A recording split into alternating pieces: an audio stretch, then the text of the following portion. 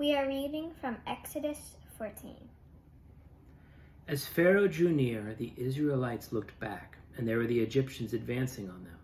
In great fear, the Israelites cried out to the Lord. They said to Moses, "Was it because there were no graves in Egypt that you have taken us away to die in the wilderness? What have you done to us, bringing us out of Egypt? Is this not the very thing we told you in Egypt? Let us alone and let us serve the Egyptians. For it would have been better for us to serve the Egyptians than to die in the wilderness." But Moses said to the people, "Don't be afraid. Stand firm and see the deliverance that the Lord will accomplish for you today. The Egyptians whom you see today shall never see again. The Lord will fight for you, and you will only to keep still." Then the Lord said to Moses, Why do you cry out to me? Tell the Israelites to go forward. But lift up your staff and stretch out your hand over the sea and divide it, that the Israelites may go into the sea and on dry land. Then Moses stretched out his hand over the sea. The Lord drove the sea back by a strong east wind all night, and turned the sea into dry land, and the waters were divided. The Israelites went into the sea on dry ground, the waters forming a wall for them on their right and on their left. The Egyptians pursued and went into the sea after them, all of Pharaoh's horses, chariots, and chariot drivers. Then the Lord said to Moses, Stretch out your hand over the sea, so that the water may come back upon the Egyptians, upon their chariots and chariot drivers. So Moses stretched out his hand over the sea, and at dawn the sea returned to its normal depth.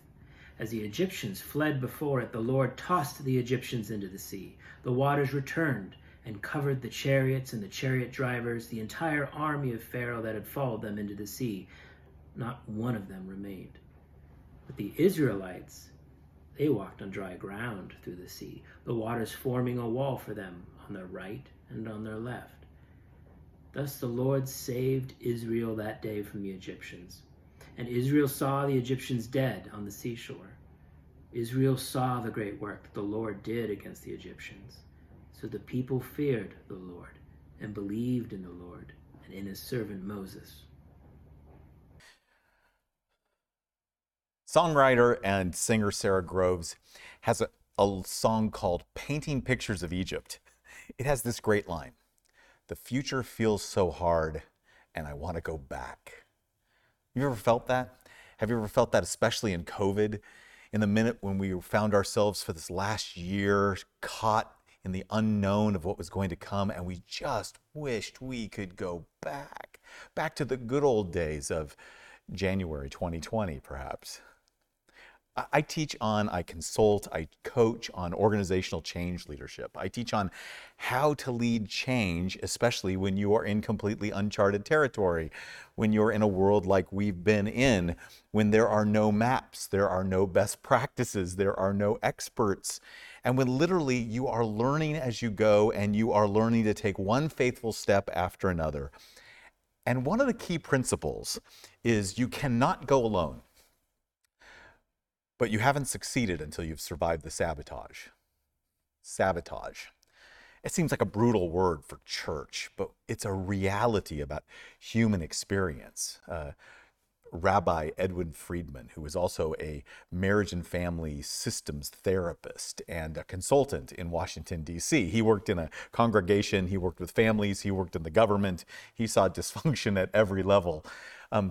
He used to say that sabotage is part and parcel of a leadership experience. That if you're trying to lead any kind of change in your church, your institution, your school, your family, yourself, then you can't declare success until after you've made the change and then survived the resultant sabotage.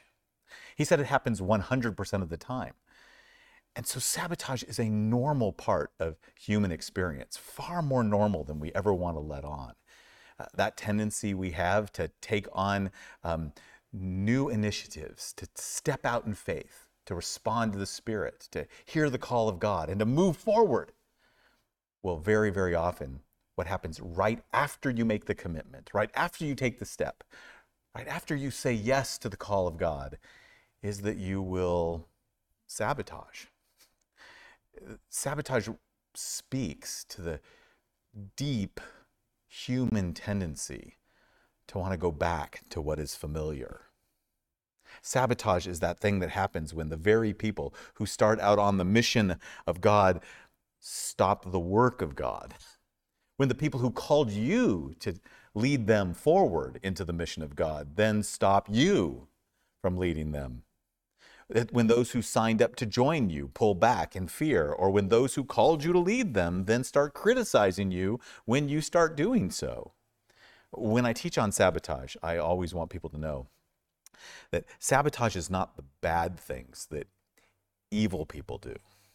It's the human things that anxious people do. Sabotage is normal, it's natural, it's to be expected. It's a profoundly human reality because sabotage comes from fear. And fear and sabotage have always been part of our story as the people of God. The story of Exodus is, until the resurrection of Jesus, the biggest story in the Bible. It's the story that gives the people of God their identity. It's the story that prepares the people of God for the Savior. They revisit it over and over and over again. They were told to remember. And whenever they said remember, what they meant was remember the Exodus story. Rabbi Abraham Joshua Heschel once said that all the Bible teaches could be summed up in one word: remember. Another Old Testament scholar once said, the Bible doesn't give us models to emulate, but mirrors with which we identify. And this is a powerful passage that I believe all of us can identify. As Christians, we discover that we have a faithful, powerful God, and we are a fearful, sabotaging people. And we are together trying to move God's redemptive plan forward. Sabotage is actually part of that story. Sabotage is part of our story. Sabotage is a recurring part of the story, and it's a recurring part of our own story. The fears that are so powerful that we will very often fall victim to them even after we've experienced the overwhelming power and freedom of God. Think about your own story. How do you tell about how God rescued you, saved you, set you free? Do you remember your own Exodus? Do you have your own Exodus story? For me, it was a God who met me as an angry teenager in the midst of my parents' divorce. As my family died in front of me, I wondered, really, if I would ever trust again, if I would ever love again, if I would ever belong again to something bigger than myself. I wondered if I was enslaved to my history, to my family of origin, genetic makeup, to the patterns that you can map in a genogram over generations that felt so dysfunctional and damning. I met a group of people who introduced me to Christ and the freedom and forgiveness that Christ offers. They showed me the love of a father who would not let me down. I found a calling in doing for other young people that what they had done for me, and eventually I met a girl. She too came from a broken home, and she became my first friend who understood what it was like to be from a broken home. And we became friends, and we fell in love, and I married her. We learned to love again by learning to love each other. Today, I've been married to that girl for over 32 years. We have 2 adult children who are people of deep faith and incredible compassion. We've had a life that I almost never could have imagined when I was that angry teenager so many years ago, because God entered into my life and saved me and rescued me and healed me and set me free. I know the redemptive power of God. I know the freedom that God brings. This is my story. So why, even now, do I so often become afraid? Why do I sabotage the very things that God has called me to do or be part of? Why now do I fear speaking up for justice or reaching out in love or taking a risky step to move the mission of God forward in the world and in my life? We participate in sabotaging the work of God in the world and even the work of God in our own lives because fear is the last thing from which we are freed. When we are fearful, we want the familiar. Think about this for just a second. The root words for family and familiar are the same root word. So when you are in unfamiliar territory, in an unfamiliar place, stepping into an unfamiliar task, internally you feel as if you've lost your family. You feel abandoned. You feel orphaned. You're like a kid in the grocery store who got so caught up in looking at cereal boxes that all of a sudden you didn't notice your parents were gone on to the next aisle, and that sense of panic that makes you drop everything and want to run to mama is the experience that we all have internally when we are fearful. We want to run back to what is familiar. We want to go home. We want to get back to the place that feels like we're with our family again, even if that family is wildly dysfunctional. Fear is the last thing from which we are freed. When we are fearful, we want the familiar. But God is always calling us forward. Exodus 14:15. Tell the Israelites to go forward. In Exodus 14:31, we hear a statement that almost feels like a happy ending, like me telling you about Beth and my marriage. So the people feared the Lord and believed in the Lord and in his servant Moses. What a great moment. They finally got there, right? What a story. God frees them from Egypt, sends them toward the promised land. He knows they are so fearful. In Exodus 13, he sends them a different way. He knows that if they run into their ancient foes, the Philistines, they might want to go back. So he actually directs them a different path, an unexpected path, because it's a path that goes right into the cul-de-sac that is the Red Sea.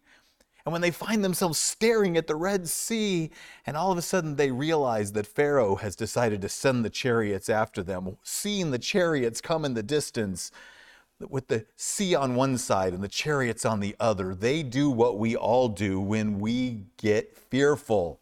They blame the leader. Exodus 14:11, was it because there were not graves in Egypt that you have taken us to die in the wilderness? Let us go back. It'd be better to be slaves, they said, than to die here.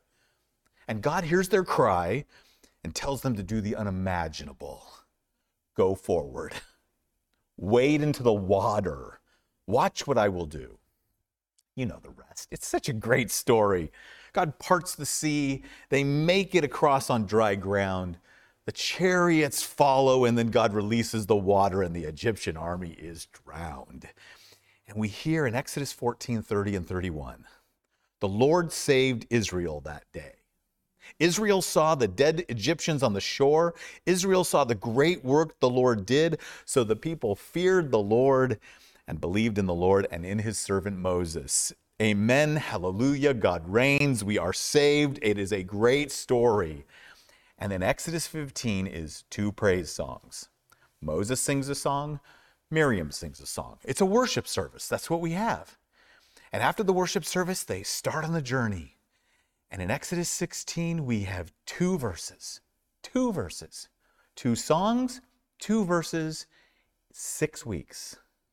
6 weeks after the greatest miracle that the world would see until the resurrection of Jesus. 6 weeks later, they're saying, you know, we could go back.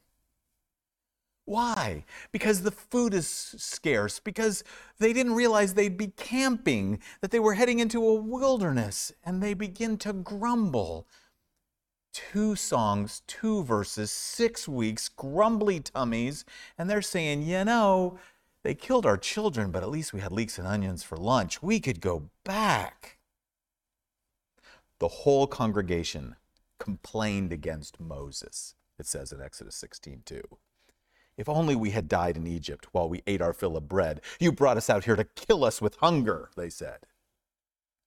Here is the lesson. we learn from Israel's story.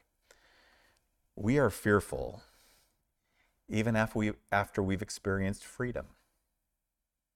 We are fearful after we've experienced years of freedom. We are fearful for so long and when we are fearful, we want the familiar. Fear is the last thing from which we are freed, and God is always moving us forward. From this story, we learn that God knows our fearful hearts. In Exodus 13, he knew their fearful hearts and called them anyway. If people face war, they may change their minds, he says, so he sends them in the safest way. We find that God is constant to us, present in power and faithfulness, presence in the pillars that would go before us, the purpose in God's directive to gain glory for myself, he says. And that even still, when we face the unexpected, we will default back to the familiar. God knows our fears. God's present to us in our fears. God releases us and frees us, heals us, moves powerfully in our lives, calls us forward. And even then, when we get afraid, we want to go back to the familiar. Fear is the last thing from which we are freed. So what can we do? First, be wary of your fearful heart. When we're fearful, we want the familiar. And so the next time that you are afraid, ask yourself the question, is this just because it's unfamiliar? Do you believe that God could be leading you forward, leading you into something new, taking you to some place that will bring out the depths of his love for you, reveal the grace of God's presence in your life? Be wary of your fearful heart. Second, witness to the presence of God in your midst. Remember, tell stories. We need to tell more and more stories about God's faithfulness in our lives, about how God has met us in power, about how God has freed us from the past, how God has met us even in our fearfulness, how God has guided us forward, how God has done the most remarkable things, like leading us straight into a giant sea, and it's surprising us when it opens to something that was unimaginable and unexpected. Be wary of your fearful hearts. Witness to the presence of God in your midst. Wrap arms around each other. One of my favorite parts about being a Presbyterian is that deep in the Reformed Midrash, as it were, is that this story, why do we baptize babies? Because they were carried through the Red Sea. That water that splashes on their heads is a reminder that all of us were splashed and sprinkled, that we went into the sea together and we came out the people of God on the other side. Every time we baptize a baby, we are reminded that we are part of a story that is bigger than our consciousness, that we have a story that goes back beyond what we could possibly remember. And that every time we would baptize a baby who may have no more capacity for this moment than to spit up on the pastor's suit, we are reminded that we are loved, carried, held, and that we don't go forward alone. Wrap arms around each other. Stay together. Be wary of our fearful hearts. Witness to the presence of God in our midst. Wrap arms around each other and wade in. Wade in to this moment of fearfulness. Wade in to the unfamiliar. Wade in to the call of God that is calling you beyond what you can imagine. Wade in to the unexpected and see what God will do. Face the fears, one step at a time. Step into the Red Sea, eat the manna, drink the water from the rock, and go forward. Dear friends, at the root of this story is the God who so profoundly loved and claimed God's own people that he took them on a journey that would transform them. That throughout this story is the reminder that the God who calls us forward goes ahead of us like with the pillar of clouds and the pillar of fire. That the God who's present to us, that the God who knows that we are fearful people and knows that we are so fearful we will even sabotage the very call of the Spirit on our lives, still calls us anyway. Some years ago, a friend and I decided that we would try to check something off the bucket list. We would do this crazy thing called the Iron Man. Some of you know this. Two pretty big dudes who spent a couple of years swimming and riding bikes and running for miles and miles on end, until finally we came to the place where we were prepared to spend one whole day over 14 hours swimming and riding a bike and running. And we entered the Ironman in Canada outside Lake Penticton. And the night before we showed up and we were prepared with the participants and competitors dinner, a big pasta feed where they give you some instructions and they prepare you for the next day where you're going to swim 2.5 miles, where you're going to ride your bike 112, and then you're going to run a marathon all in one day. And as we were sitting there nervous after having trained for a couple of years, knowing that we just wanted to make sure that we were able to go forward through this experience, they said they were going to have a person come and speak to us. And they invited up a Catholic nun. My friend and I looked at each other, two Presbyterian pastors who thought, this is amazing. And this nun stands up in front, and she wasn't just any ordinary nun. She was Iron Nun. Her name was Sister Madonna Buter. She's the world record holder in her age group, over 75. She also holds the record for being the oldest woman to ever complete the Ironman at age 82. She stood in front of this whole crowd of people, all nervous and anxiety for the next day. Some of them uber fit, ready to try to compete so they can make it to the world champions. The others of us just taking pictures and so proud of ourselves for trying a bucket list thing. But in all of our nervousness about what we were facing, she stops and she says, tomorrow could be a really hard day. A really hard day. Some of you have trained for months, years, and you'll find that your body will fail you. Others of you are going to be discouraged. Some of you are going to find yourself in a really deep moment along the way. When it gets really, really hard, here's what I want you to remember. You were loved into existence. You were loved into existence. Before you did anything, you were already loved, she says. You were loved into existence. We know this is true because Jesus himself experienced it. Before Jesus did anything that would identify him as the Messiah, before he preached a sermon, done a miracle, confronted a power, exorcised a demon, spoke prophetically against religious hypocrites, before he had done anything, there was a voice that met him in the water. A voice that said, "You are my beloved, in you I'm well pleased." Eugene Peterson translated as, "You are the pride of my life." Dear friends, God knows our fearful hearts, and we were loved into existence. We are well held. So be wary of your fearful heart when you hear the call of God calling you forward, when the call of God calls you to go beyond what is familiar. Witness to the presence of God. Tell stories. Remind each other of God's faithfulness over and over again. Wrap arms around each other and wade in. In the name of the Father, the Son, and the Holy Spirit. Amen.